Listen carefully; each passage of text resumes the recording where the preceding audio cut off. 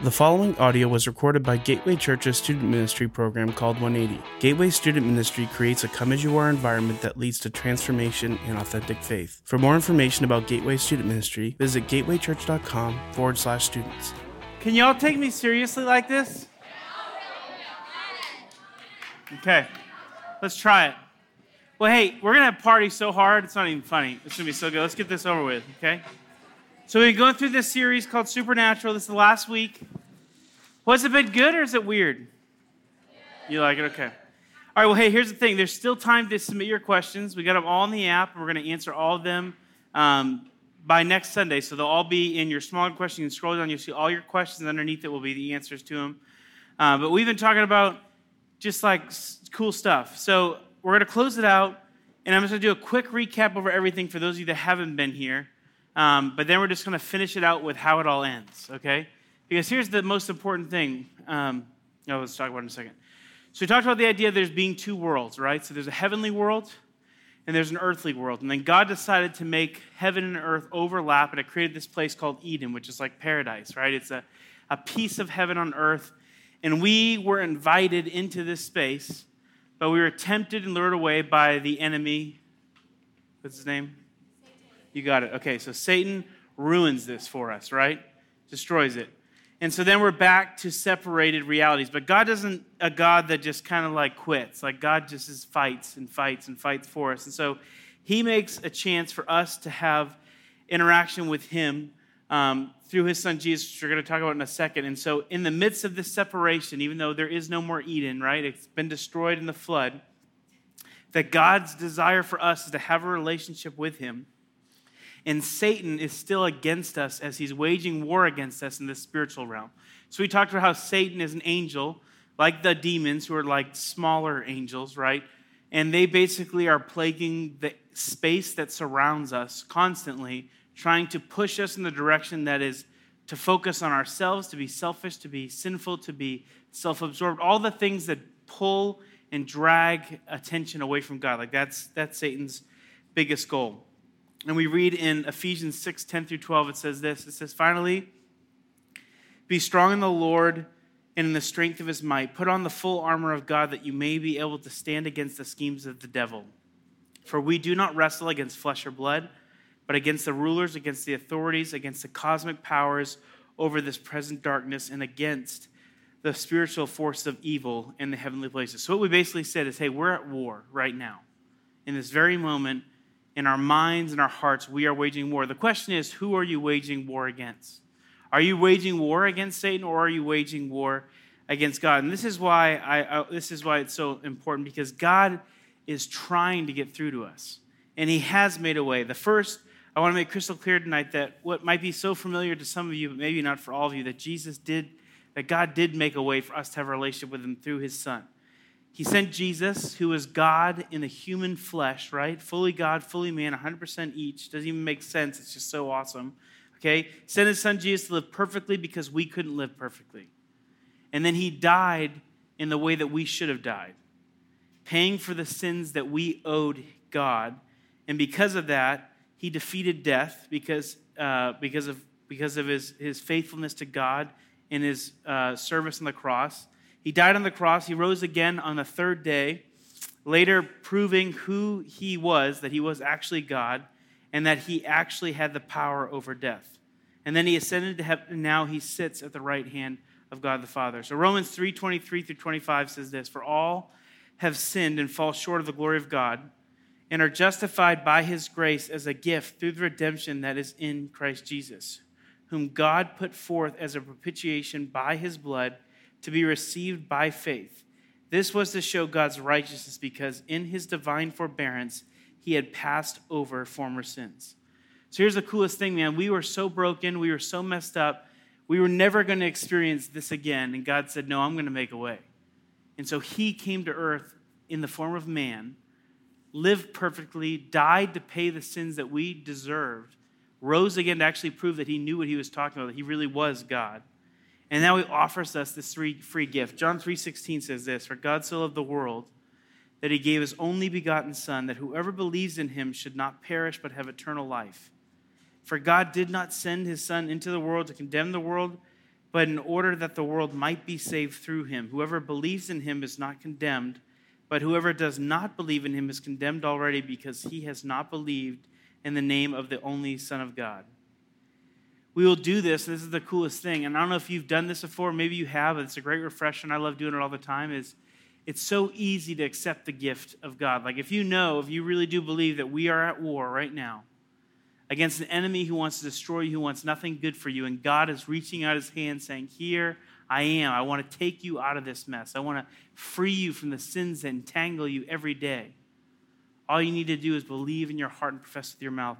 Romans 10:9-10 says, if you confess with your mouth that Jesus is Lord and believe in your heart that God raised him from the dead, you will be saved.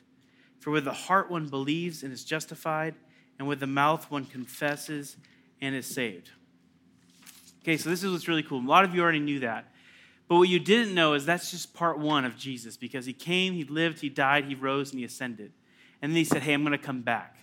And this is where it gets really cool. Because what the Jewish people at the time, why they didn't always recognize Jesus, they thought that he would be some type of military warrior.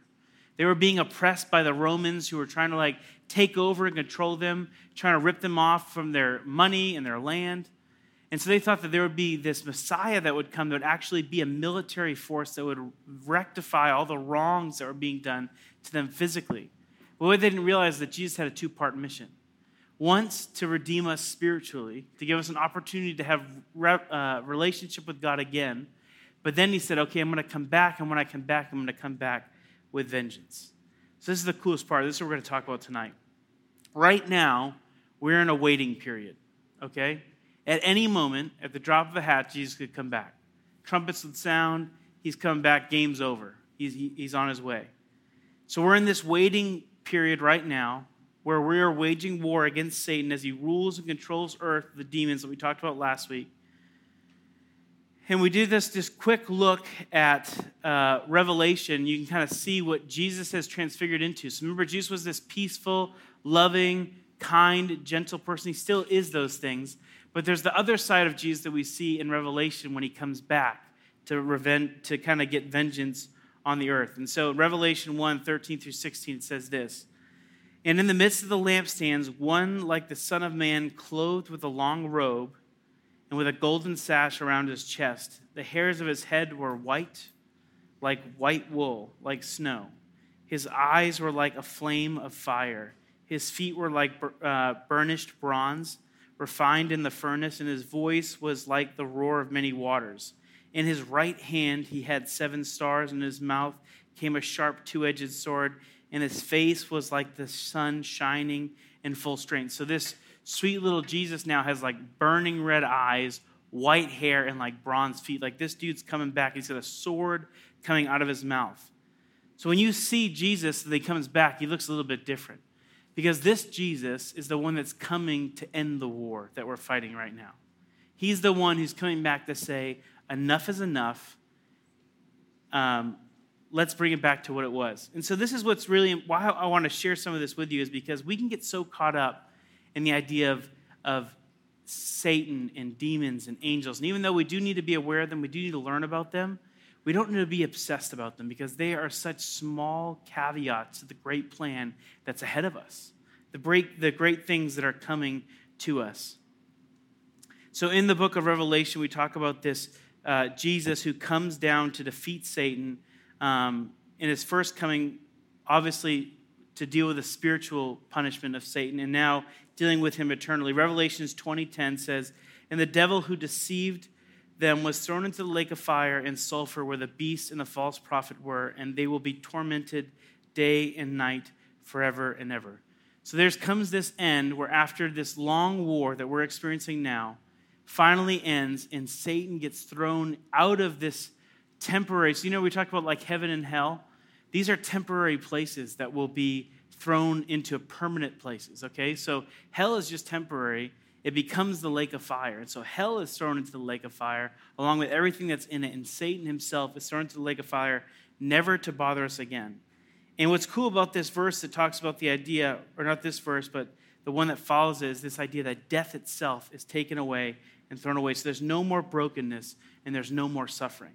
Revelation 21:4 says, he will wipe away every tear from our eyes, and death shall be no more. Neither shall there be mourning, nor crying, nor pain anymore, for the former things have passed away.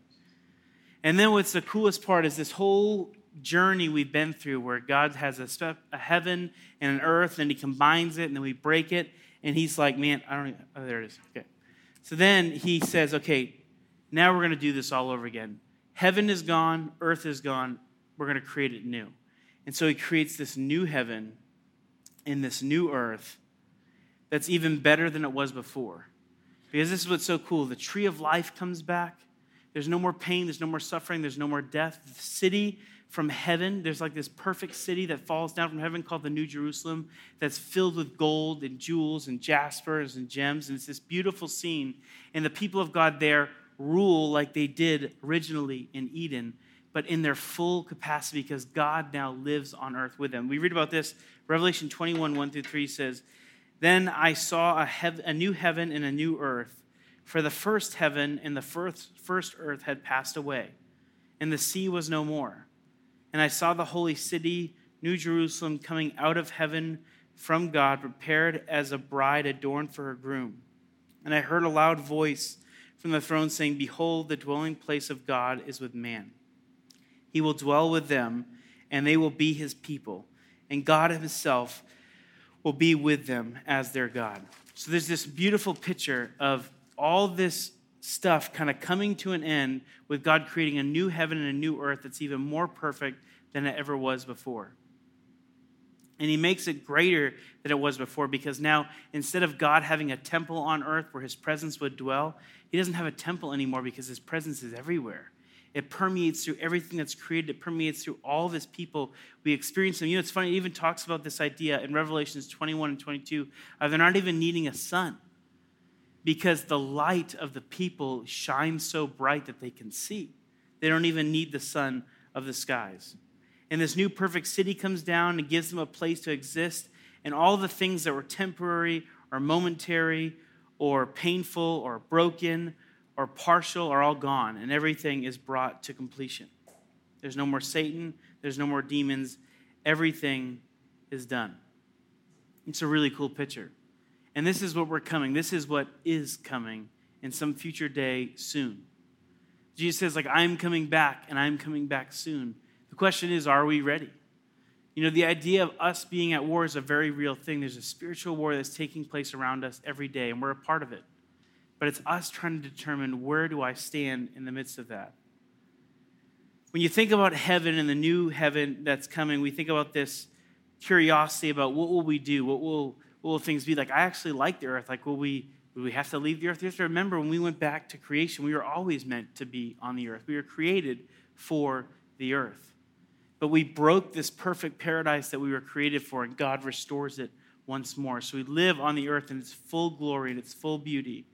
And there's the tree of life that gives these 12 fruits throughout the year. And it's this beautiful picture of us being united with Christ, that we have glory and future, and everything is perfect.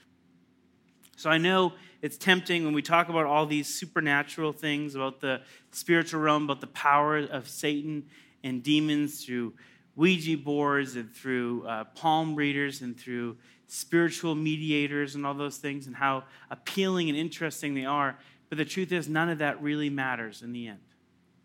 Because in the end, all that matters is those of us that stand with the Lord in full glory, knowing that we have walked into his creation to enjoy his presence forever.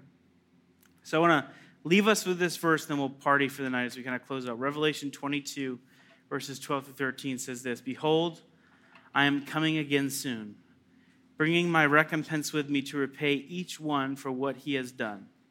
I am the Alpha and the Omega, the first and the last, the beginning and the end." So in this crazy journey of spirituality that we talked about, God makes it all new again. And we already know, and Satan already knows, that his defeat is imminent. He will lose one day. So as we battle him today, know that this is just a battle because the war has already been won. All right, let's pray. God, thanks so much for your word. Thank you for teaching us about how you win, that you are glorified in all things.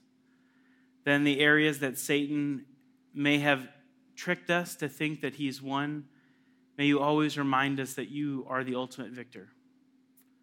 That in the areas of our life where we stumble into sin or we feel like we cave into weakness, would you remind us that you love us and that you forgive us and that you want us to get right back up and get into the fight? Because of you, Jesus, we don't have to worry about the consequences of our sin anymore because you've taken the cost for us. So for those of us in this room that believe in that know and have a relationship with you, God, would you remind us of it in the moments we need it most? But God, for those of us in this room that maybe have never taken the step to determine that you are Lord of their life, would you make them so bold to make that decision tonight? Would they talk to their small group leader? Would they have a conversation about what it looks like to be a child of God? That they too may enter into this eternal reign, this new heaven and this new earth in perfect splendor. God, we love you. We give you tonight. We pray all these things in your name. Amen. Thank you for listening to our podcast from Gateway Students 180 program. Please subscribe to stay updated on our current series. If you have any questions or comments, shoot us an email at students@gatewaychurch.com.